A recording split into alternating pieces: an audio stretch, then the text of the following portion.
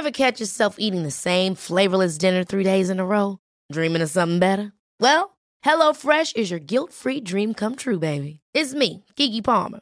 Let's wake up those taste buds with hot, juicy pecan-crusted chicken or garlic butter shrimp scampi.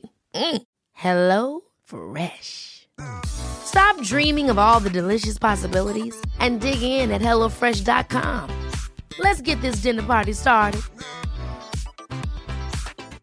Hi, I'm Daniel, founder of Pretty Litter. Did you know cats tend to hide symptoms of sickness and pain? I learned this the hard way after losing my cat, Gingy. So I created Pretty Litter, a health monitoring litter that helps detect early signs of illness by changing colors, saving you money and potentially your cat's life. Pretty Litter is veterinarian developed, and it's the easiest way to keep tabs on your fur baby's health right at home. Go to prettylitter.com and use code ACAST for 20% off your first order and a free cat toy. Terms and conditions apply. See site for details.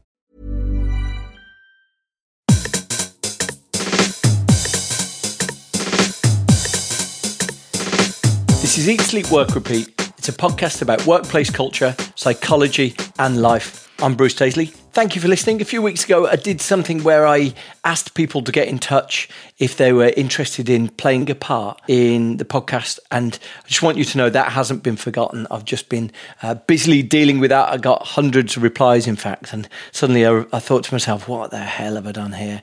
And so there is, I think, really good stuff in progress, but you'll see the results of that in the next month or so. Today's episode is a subject that I find immensely intriguing. If you're even remotely interested in workplace culture, the dynamics that people have in work and the connection they have with their jobs, then the Gallup Workforce Survey is probably one of the richest sources of data that we can explore. The most recent survey came out a couple of weeks ago, and the findings of it always represent a really sort of eye-popping and debate-starting stimulation. The most recent survey said that 10% of British people are engaged with their jobs. In fact, if we feel any need to be embarrassed about that, then the thing I always find intriguing to look at is that 5% of French people are engaged with their jobs, 5% of Italians. Although the thing that always stops me and makes me reflect on what it's actually showing is the fact that around 30% of Americans are engaged with their jobs. So it's this really interesting international comparison. But in addition to that, there's other stuff that makes you initially sort of pause and scratch your head, but then you can't help but be confronted with a degree of recognition. 19% of Brits say their overwhelming experience through a lot of the day is feeling anger in their jobs. 38% say their experience is stress. It's this really intriguing exploration into our relationship with our jobs. Broadly, the finding this time round is that 6 times as many people are disengaged or unengaged, and we'll go into what those mean, with their jobs as there are engaged with their jobs. If you see a bus going past you and that's filled with people, there might be a handful of people on there who are actively going to work to thrillingly fulfill the desires of their employers. And there's 6 times more people who are going there to try and bring about the downfall of their organisation. Now, what does any of this mean? Well, the fascinating thing that Gallup show in their research is, to some extent, how easy this is to turn around.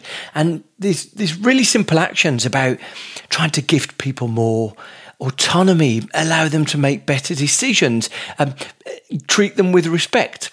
And that's why today's guest is such a great catch for me, the fact that I've got the opportunity to chat to Anna Sawyer. Anna is a senior leader at Gallup who conduct the workplace report, and I was thrilled with the opportunity of going into the detail. What's at the heart of that difference between US workers and UK workers?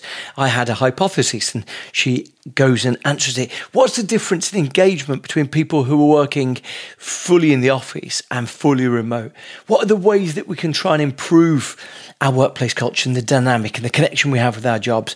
If you're remotely interested in improving the culture in your team, in your company, in the group of people that you work directly with, this is such an important conversation. And I think it offers everyone clear takeaways of how we can improve our own jobs. Here's my discussion with Anna Sawyer from Gallup. Just a quick note before we start. Anna gives a lot of references and we talk about a lot of reports, not least a meta-analysis, the overall state of global workplace report. All of those things are linked in the show notes. So don't scribble things down. Just open the notes part on your podcast app and you'll see them all ready to be clicked. Anna, thank you so much for joining me. I wonder if to kick off, you could just introduce who you are and what you do. Yeah, of course. I'm Anna Sawyer. I'm one of the principal partners here at Gallup. For my sins, I've been here 26 years. So a little bit like you, Bruce, kind of very fascinated by this whole workplace dynamic and I guess how we can improve it. How long have Gallup been the workplace specialists? You know, back in the distant past, I remember Gallup being an opinion poll company. And then all of a sudden, every time I hear the word Gallup now, it's because you are the experts of interpreting the world of work around us. What's been the origin of Gallup's expertise there? Gosh, I mean, it goes back a very long way. I mean, I think I'm probably older than you. I actually remember Gallup from when we did the top of the pops charts as well. Wow. So really old memories there. But yeah, I mean, look, I think the sort of a key point in Gallup's history in terms of measuring engagement was really actually the switch from general workplace studies, which we probably would refer to as sort of more traditional satisfaction type studies, and then this realization really that there's this emotional component that we were kind of missing in all of that. So the difference between the sort of rational relationship with an organization and then this emotional piece, which we all know is increasingly important. So I think, thinking about sort of the where Gallup got super interested in specifically that aspect of how we relate with the workplace, certainly been measuring since the early 2000s, and very memorable for me is kind of looking at the 2009 onward period. So certainly that's the area that where we're seeing a lot of change. So the Global Workforce Survey is the report that I grab every year the moment it comes out. Yeah. It's the sort of the Bible of interpreting these things. Now, along with you adapted some of the terminology this year, but broadly, you've looked at themes about engagement, quitting, quiet quitting. Do you want to just talk through what the big findings for the UK were in 2023? Yeah, certainly. So look, I mean, just in terms of what it is that we're measuring in the State of the Global Workplace Report, I think it's really important to share that it's gathered via the Gallup World Poll. We conduct this as a representative survey across more than 160 countries, and through that gathering the opinions of 95% of the world's population. So it's a serious piece of research, and really the state of employee engagement is the core of our workplace research. So it's measuring using Gallup's Q12 metrics, which I know, Bruce, that you're already familiar with, and very broadly what these are measuring is the psychological needs that as human beings must be met for us to be fully engaged in unlocking our contribution and potential in the workplace. So as I was kind of alluding to earlier, engagement is very much around that strong emotional connection to our work, which leads to higher levels of performance for the organisation, but importantly, higher levels of individual well-being. So just to sort of share a little bit of context about the report for anyone who might not be familiar with it. In terms of what we're seeing sort of in big handfuls, globally, engagement is rising. So if we think about from 2009 to the current date, there are 240 million people that are engaged that weren't previously. So that's a good trend, that they're going in the right direction. So globally, engagement is at 23%. So it's gone up by 2 percentage points.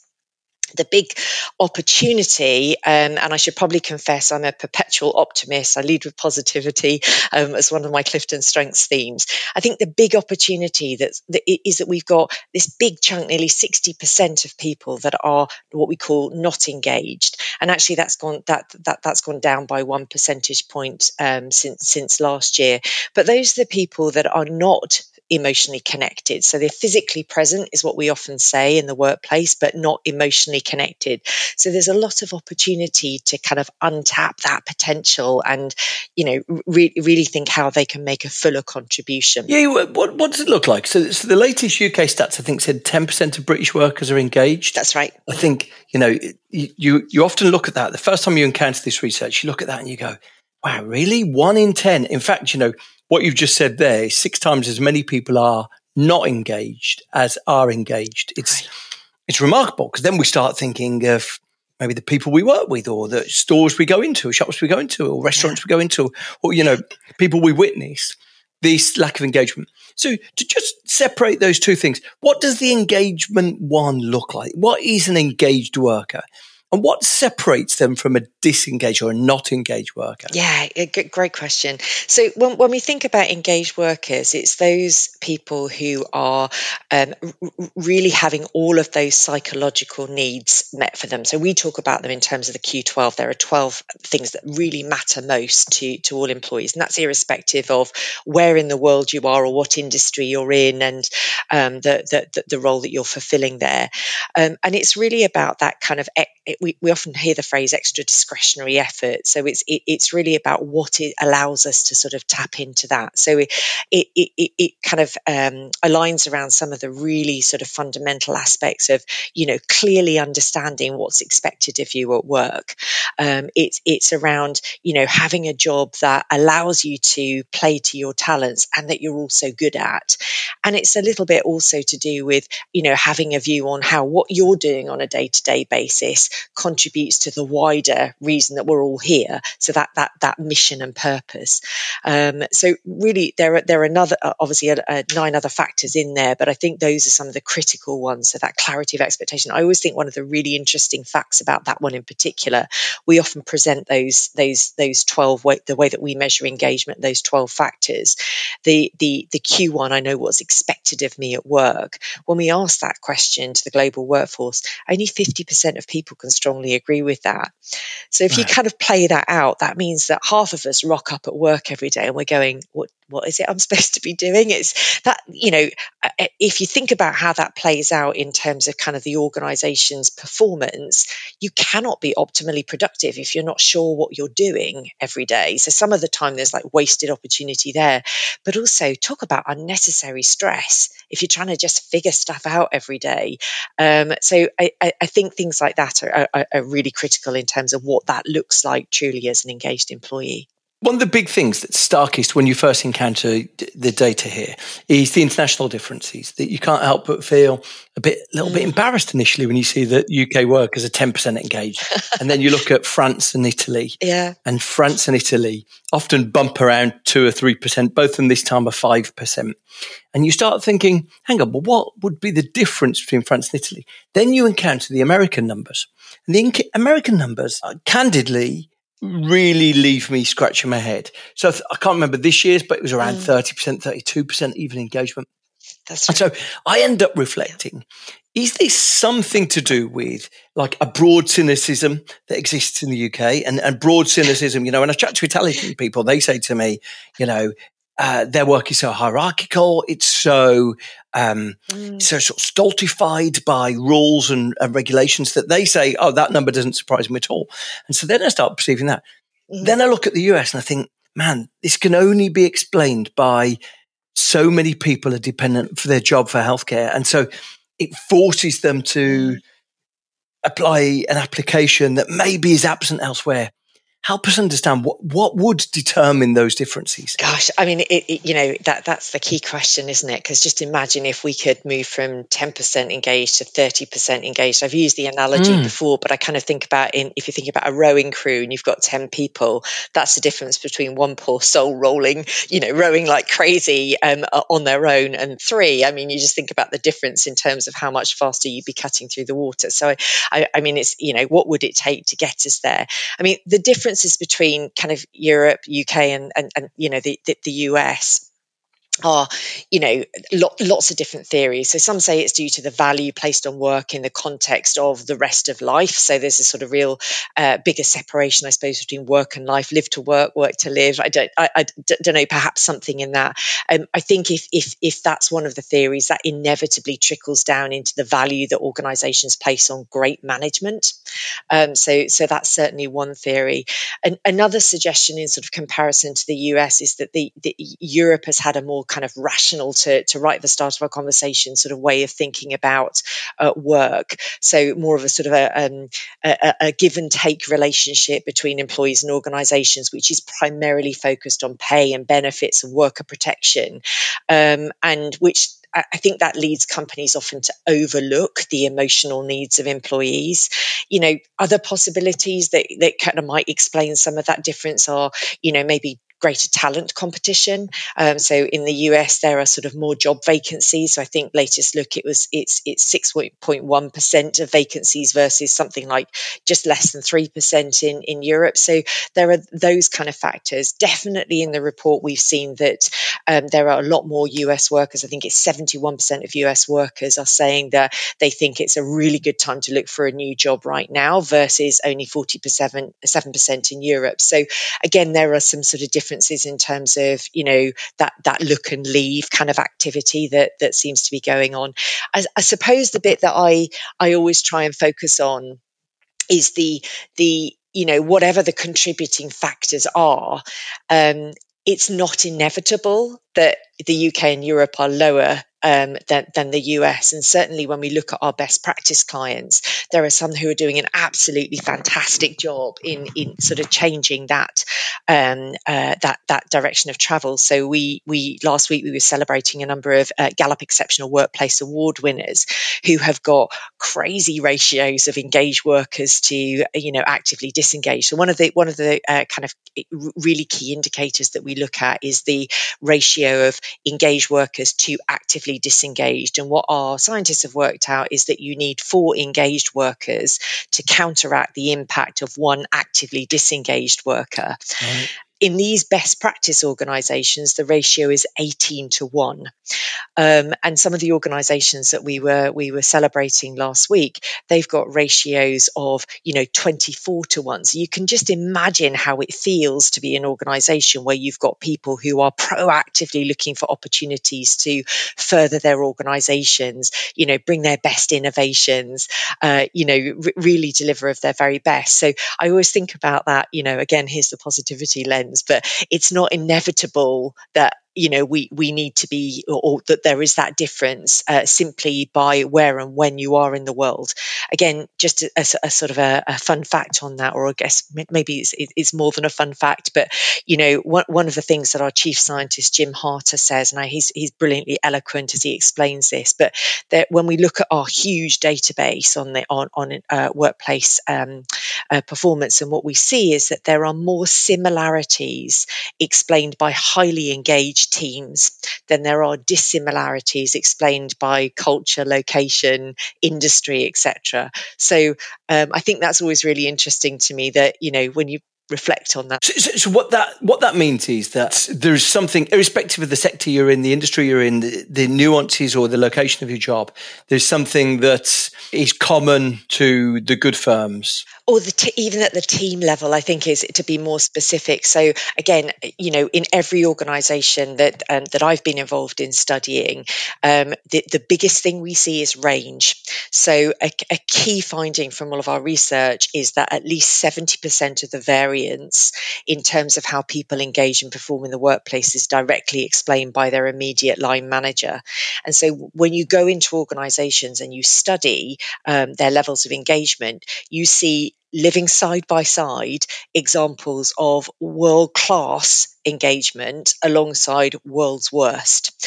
And so really, right. The opportunity for a lot of companies is to say, well, what are those teams doing differently? What are those best practice managers doing to create that super high level of engagement in their team? because it also has some real validity on it on the ground. If you're working in an organization and saying this world-class practice is happening today in our organization with all the same challenges that we're all facing, how can we study and replicate that across the piece so we're reducing that range in performance? You raise a really interesting question there that, to some extent, culture doesn't exist at an organizational level. It exists at a team level where middle managers may well be the custodians and the creators of great culture. Yeah, exactly that. I mean, I think, you might put it as simply as, organizations have as many cultures as they have managers. That's so interesting, isn't it? Because we never really hear articulation that the middle manager is the ambassador, the custodian of culture. We often imagine it to be more based on a speech by the CEO, a summer party. We imagine culture existing in those spaces. Yeah, it's a good point. I mean, culture does, right? So we often think about culture, and it's a great way to explain it. But if you think about culture in its entirety, that looks like a cross section of an avocado. The stone of the avocado would be kind of the engagement aspect. So that's the drive and the energy that you're unlocking through engagement. But all the rest of the kind of avocado is all the other stuff that comes in terms of, that leadership presence, that, why we're here, how we get stuff done around here, those kind of, those big pieces as well. So generally the sort of, the wider part of the avocado, I hope the avocado is making sense here, Bruce, but that is generally driven through leadership. But the engagement piece, which is our stone, and the energy that we're unlocking in our teams is very much local and with the line manager. Raises a really depressing perspective, doesn't it? Because if most of us aren't engaged, then it would suggest that the average standard of middle managers was really poor. I saw some analysis I think it came after the overall report came out, but it was last year, and it was a report into burnout. And what I loved about this report was that it was so tangible in terms of the causes of burnout that it's really, I think, helped vividly describe a scenario. And I'll just give you the 5 causes that were called out at the time. Number 1, unfair treatment at work. Number 2, unmanageable workload. Number 3, unclear communication. Number 4, lack of manager support. Number 5, unreasonable time pressures. And all of those things go to middle managers, I guess, to some extent. So is that right? Should we start? While organizations might be thinking about what our engagement level is, how many people we've got here who are quiet quitting or are experiencing bad effect, actually they need to think about what they're doing to train middle managers to avoid those things. 100%. I actually feel really, bad sometimes for the line managers, because I think, it's a huge job, isn't it? When we look at the engagement of line managers in lots of organizations, they're one of the least engaged populations, and they kind of get squashed in the middle, right? They kind of, they're responsible for their teams, but they're also responsible for making sense of what's going on. Or you might put it as they're the engine for kind of enabling the strategy or making the strategy happen. But, one of the things that we often find with managers is that managers are frankly given that role as a reward, either for time served or for technical expertise in a particular role. It's rarely given as a responsibility. And the reality is it's a tough gig being a line manager. You're often the point of accountability, and human beings are by definition messy, right? So it's kind of making sense and giving direction and purpose and so on in that role. So I often think about, when we're asking people to step into that role of manager, how are we equipping managers to do a cracking job, and then supporting them relentlessly so that they can do it well? One of the things, again, a key finding from our research is it's about having one quality conversation per week with every member of your team. Really interestingly, when we talk about kind of a quality or a meaningful conversation, I always think about a couple of caveats. So usually the sort of the response to that, people will often say things like, one conversation per week, there's no way I can fit that into my schedule. And I kind of I actually care less about the frequency. I think I get more interested in, is it a meaningful conversation that you're actually having with somebody? If I was going to make a massive oversimplification about what is engagement, it's being seen, it's being heard, and it's being developed that is what we need to be engaged. So how are organizations equipping their managers to see, hear and develop their people continuously? I also think, when we think about those conversations, questions that we often get are, well, how long should it be? And what should we talk about? And it could be as simple as, how are you? And then sticking around long enough to hear the answer. I feel like sometimes my daughter often gives me that feedback, she'll say, you're going to put your phone down while we speak, mummy. And I'm like, oh yes, I should definitely do that. It's that being really present in the conversation, taking time to listen rather than we're doing something at the same time as asking somebody how they are. So I think there's start simple, but it's the quality of the kind of interaction and then consistently building up on that so that we can get to some of these other parts that really make sure that people are thriving in the workplace. One of the things that we know is that, to your point about sort of burnout, it's highly unlikely that if you're not thriving at work, it's almost impossible for you to be thriving in your wider life. Work is just such a huge part of where we spend our time. I think, one of our team worked out that it's something conservatively around 80,000 hours or 13 years of a lifetime is spent at work. So, making that meaningful and somewhere where we thrive is so important. Your idea that, leadership and management is about seeing someone reminds me of a quotation that I often use, which a quotation from a poet called David Whyte. And he said, friendship is the privilege of having been seen by someone and the equal privilege of having been granted the sight of the essence of another. A lyrical way of saying it, but it's, I guess, about that. It's about feeling that someone has understood you and you in return have understood them. And it brings me on actually to one of the perennially fascinating aspects of the Gallup work, which is this notion that, okay, that's a powerful thing for a leader to do, but actually one of the biggest determinants of whether someone feels a sense of belonging, connection to their job, is whether they've got a best friend at work. And I just wonder if, firstly, you could talk us through the mechanics of how something like that might work. And secondly, how that has been affected by the era of hybrid and remote working. Yeah, great question. Do you know what? It's so funny. That question gathers so much attention. Our scientists would, I think quite like that question to fall out of the meta-analysis because we get so much pushback on that question. But fortunately or unfortunately, it continues to be one of the most predictive questions in the meta-analysis. So it is the best predictor of whether somebody will stay in their role or not. That sort of sense of connection to others. And I think that goes back to, kind of what we were talking about in terms of the mission and purpose, well, as being part of a shared purpose is incredibly important. So, in terms of what do you do to work on it, I've had all sorts of suggestions over the years from people on how they create best friends at work. Probably not all of them we need to go into today, but the reality is we rarely say to organizations, look, start working on trying to create best friends in the workplace.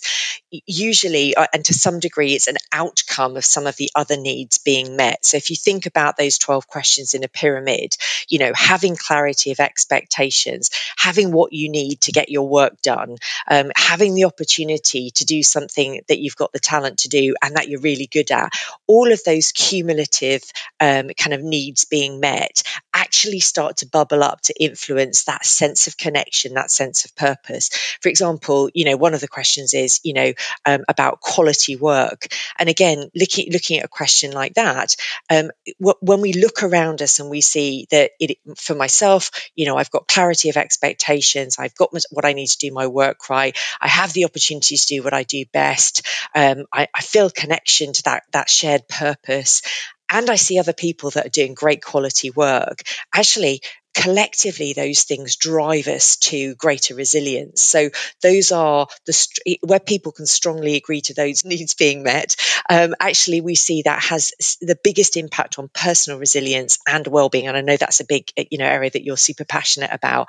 And I think the same with the best friend question. It is almost like a cumulative effect of those needs being fundamentally met at the base, the kind of basic needs, and then feeling like you're connected to and part of a team that has this shared sense of purpose. So we never say create some, mechanism where, you're kind of, speed dating people or whatever. It's not about that, but it's the connection between all of those needs collectively being met that drives us up to that need being fulfilled. So intriguing, isn't it? Because the components of what makes for a enjoyable experience at work. It actually shouldn't surprise us when we see them in aggregate, but they sometimes might be the sort of thing that wouldn't necessarily make their way into a strategy presentation. They wouldn't make themselves, they wouldn't cross the CEO's desk in terms of the importance. I saw as part of that burnout analysis that he did last year, it said that 95% of people who were thriving at work, I think that was the juxtaposition with burnout, reported being treated with respect all day. 87 reported smiling and laughing a lot. Yeah. And firstly, I love it as a description of a thriving environment. I think we've all worked in teams that have had that or not had that. And it's a good reminder sometimes that, these things shouldn't prove too elusive to us.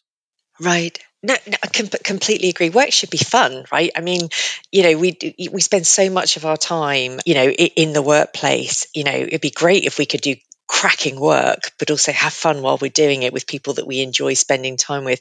I think the piece of research that I always find really interesting, and I feel like I'm going to give a bit of a bashing to managers again, which is not the intention, but one of the things that I think really reinforces that, we know so much of the variance in how people engage and perform and or do or don't thrive in the workplace is explained by their local manager. There's a really interesting piece of work by Danny Kahneman who, talked about who we like spending time with. And the person that we least like spending time with is the manager.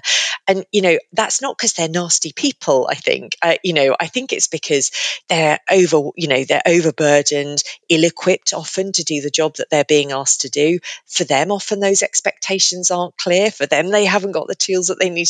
So it's that hierarchical effect through the organization. So again, something that is very consistent through organizations, even with relatively flat structures. A hierarchy does exist. Our leaders have to role model what engagement driving behaviors look like.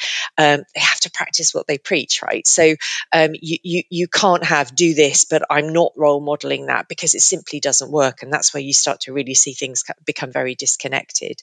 But like I said, I think that best friend question is fascinating. I always smile when it comes up in presentations, because you get one or two reactions. One of them will be, well, nobody in our country will ever say 5 to that, because my best friend is somebody who I went to kindergarten with, or whatever, that I went to my local school with. The reality is, I have never personally been in a session where we have work with teams where nobody has used the full spectrum of the answer there. So we ask that question on a scale of 1 to 5. People always say, there are always some people in teams that say, yes, that need is fully met for me. The contrast to that, and this is what I think is a little bit, pause for reflection. Don Clifton, who of course is the inventor of the Clifton Strengths Finder assessment, he always used to say, imagine if your response to that question is 1.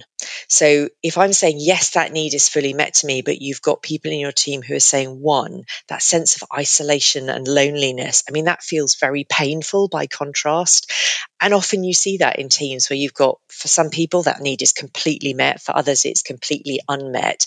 And that gives me great pause for thought in terms of, how we can help people feel more connected. That's that lift that we get from a sense of connection to others. Specifically, back to the remote thing, I feel like I want to understand more about the impact of remote working on engagement. Has there been a meaningful impact? The jury's still out on kind of hybrid, isn't it, and remote and so on and so forth. I think generally what we're seeing is that the where you work matters less than how you work. So it is perfectly possible, and we have seen it in many organisations that, and if we take, for example, the pandemic as a really good opportunity to sort of, see the extremes of that in action, those teams that were already highly engaged, so those managers were practicing how they were meeting those psychological needs for their teams, their engagement didn't waver. In fact, it got somewhat better during the pandemic. So they took all of those behaviours that they were practicing already and simply applied them in a hybrid remote context. So there is something in that about, it is very translatable in that context. I think what also happens is that the managers who are not meeting those psychological needs for employees, if you put that into a situation where they can't physically get the cues, the non-verbal cues from their teams on how they're doing, it is unlikely to translate, and they're not practicing those behaviours, is unlikely to translate well on its own into those hybrid and work remote situations. So the research tells us that it is how you are managed and developed, seen, heard, developed, to go back to that earlier sort of summary, rather than where. But I think it also comes down to the talent of managers. And again, another data point on that, our research tells us that only 1 in 10 of us have the natural talent to be world class at that job of managing others for high levels of performance and engagement. So the rest of us, we need a framework that we can operate in to be able to help us do better in meeting those needs. Just thinking about engagement and thinking about the implications of it. Obviously, we think about engagement with employees and colleagues, but how does this look with customers even? What's the external element of an engaged worker? Yeah, absolutely. It's such a great question, because I think, when we look at our global data again, only 1 in 5 employees say they do not believe that the companies are acting in the best interest of their customers, which I find really interesting. So when we think about engagement and sort of directionality, of course, if you work in a highly, an industry where customers love what you do and they're buying lots of it and it's a pretty buoyant market, does that have an implication or an impact on employee engagement? Almost certainly. But in terms of directionality of drive, it's far stronger employee to customer. So employee engagement drives customer engagement far more strongly. And I always think about that Drucker quote around the number one reason that companies are in business is to create customers that come back and buy more often and recommend you and so on. And our chairman, Jim Clifton, has this phrase, and he says, and the other thing that the second rule that we should never forget is the first rule, because if we don't have customers, right, that things go badly wrong. So I think when we think about engagement, to really sort of get CEOs very focused on why it's so important to drive employee engagement, is to say, think about all of the energy that you can point at improving your customer experience if we get this right. So we know it's good for employees, we know it's good for their well-being, we know it's good for kind of organizational, but very specifically thinking about that customer piece, gosh, I think that's pretty mobilizing for senior leaders. It's fascinating. I chatted to a woman called Zeynep Ton, Professor Zeynep Ton, about a month ago, and she said so often when organisations say that they are customer focused, in fact, they're really not. And so actually just some renewed attempt to focus on this, I think, is a long overdue intervention, I think, for a lot of us. Absolutely. Couldn't agree. One size fits all seemed like a good idea for clothes. Nice dress. It's a t-shirt. Until you tried it on. Same goes for your healthcare. That's why United Healthcare offers a variety of flexible, budget-friendly coverage for medical, vision, dental, and more. So whether you're between jobs, coming off a parent's plan, or even missed open enrollment, you can find the plan that fits you best. Find out more about United Healthcare coverage at uh1.com. That's uh1.com. Hey, it's Danny Pellegrino from Everything Iconic. Ready to upgrade your style game without blowing your budget? Check out Quince. They've got all the good stuff, shirts and polos, activewear, and fine leather goods, all at 50 to 80% less than other high-end brands. And the best part? They're all about safe, ethical, and responsible manufacturing. Get that luxury vibe without the luxury price tag. Hit up quince.com/upgrade for free shipping and 365-day returns on your next order. That's quince.com/upgrade. Ever catch yourself eating the same flavorless dinner 3 days in a row? Dreaming of something better? Well, HelloFresh is your guilt-free dream come true, baby. It's me, Keke Palmer. Let's wake up those taste buds with hot, juicy pecan-crusted chicken or garlic butter shrimp scampi. Hello Fresh. Stop dreaming of all the delicious possibilities and dig in at HelloFresh.com. Let's get this dinner party started.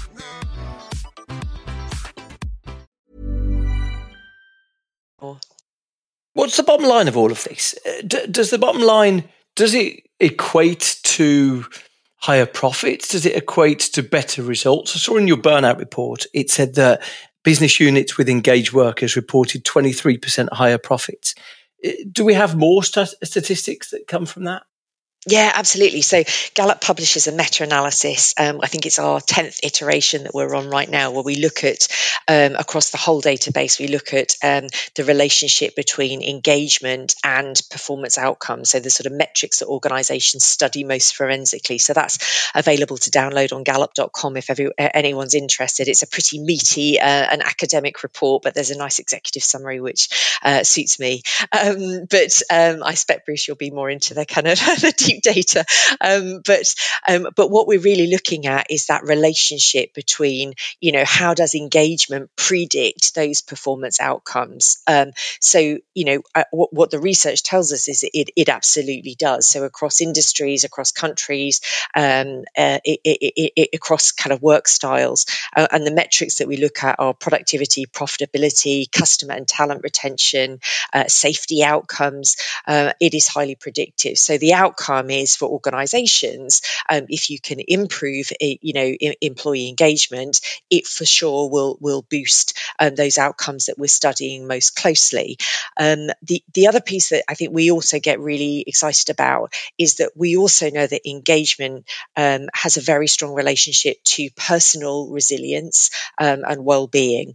One of the things that we looked at, and I kind of mentioned there are 5 indicators within the Q12 metrics, that if you strongly agree to those, they are the strongest driver of personal resilience and well-being. And what we see is where, people answer that they can strongly agree to those items, they're 31% more likely to bounce back after illness or hardship.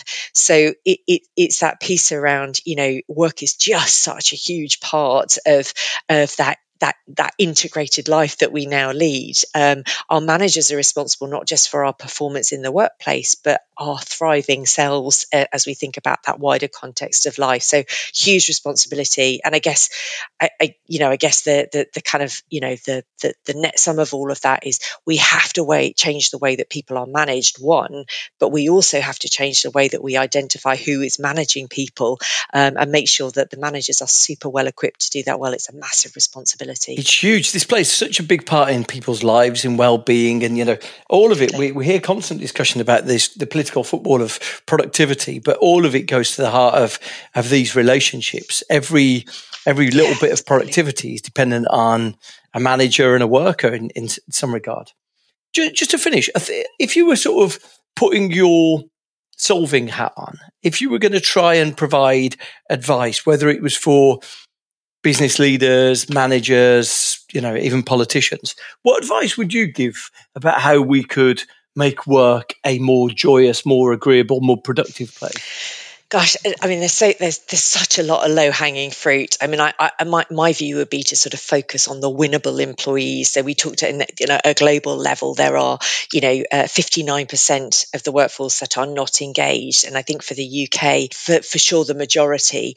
I think when you look at that there is a big chunk of opportunity. So I would be getting really excited about how can you nudge those not engaged workers into that more, emotionally engaged and connected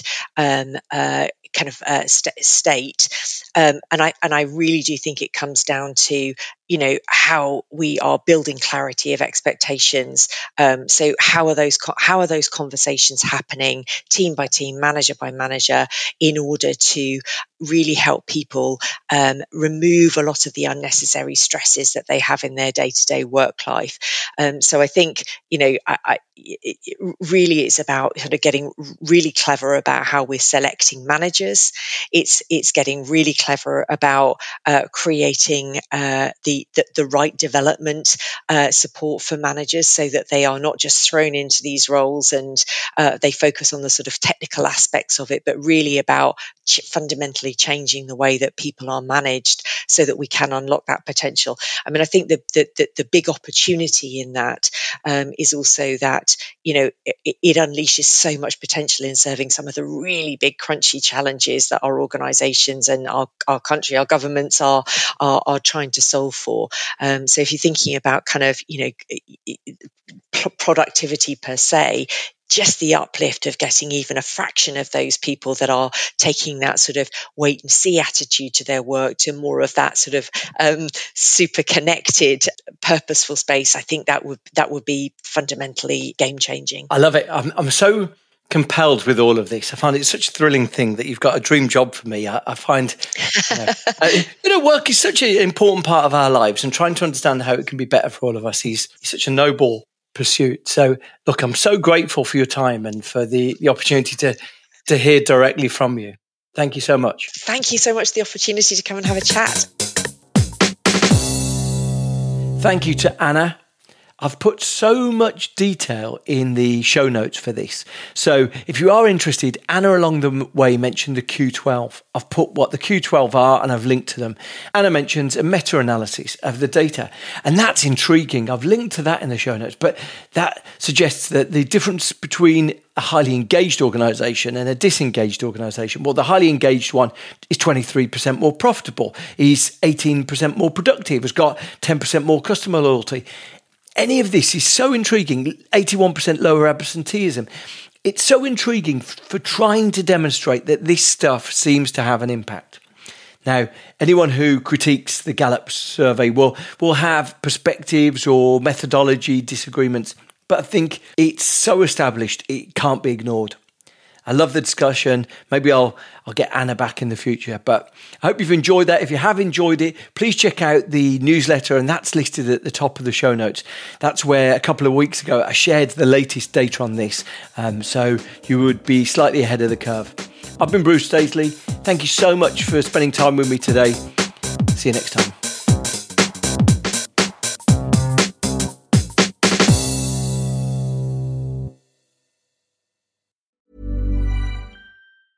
Ever catch yourself eating the same flavorless dinner 3 days in a row? Dreaming of something better? Well, HelloFresh is your guilt-free dream come true, baby. It's me, Keke Palmer. Let's wake up those taste buds with hot, juicy pecan-crusted chicken or garlic butter shrimp scampi. Hello Fresh. Stop dreaming of all the delicious possibilities and dig in at HelloFresh.com. Let's get this dinner party started. Hi, I'm Daniel, founder of Pretty Litter. Cats and cat owners deserve better than any old-fashioned litter. That's why I teamed up with scientists and veterinarians to create Pretty Litter. Its innovative crystal formula has superior odor control and weighs up to 80% less than clay litter. Pretty Litter even monitors health by changing colors to help detect early signs of potential illness. It's the world's smartest kitty litter. Go to prettylitter.com and use code ACAST for 20% off your first order and a free cat toy. Terms and conditions apply. See site for details. Imagine the softest sheets you've ever felt. Now imagine them getting even softer over time. That's what you'll feel with Boll & Branch's organic cotton sheets. In a recent customer survey, 96% replied that Boll & Branch sheets get softer with every wash. Start getting your best night's sleep in these sheets that get softer and softer for years to come. Try their sheets with a 30-night guarantee. Plus, get 15% off your first order at bollandbranch.com. Code BUTTERY. Exclusions apply. See site for details.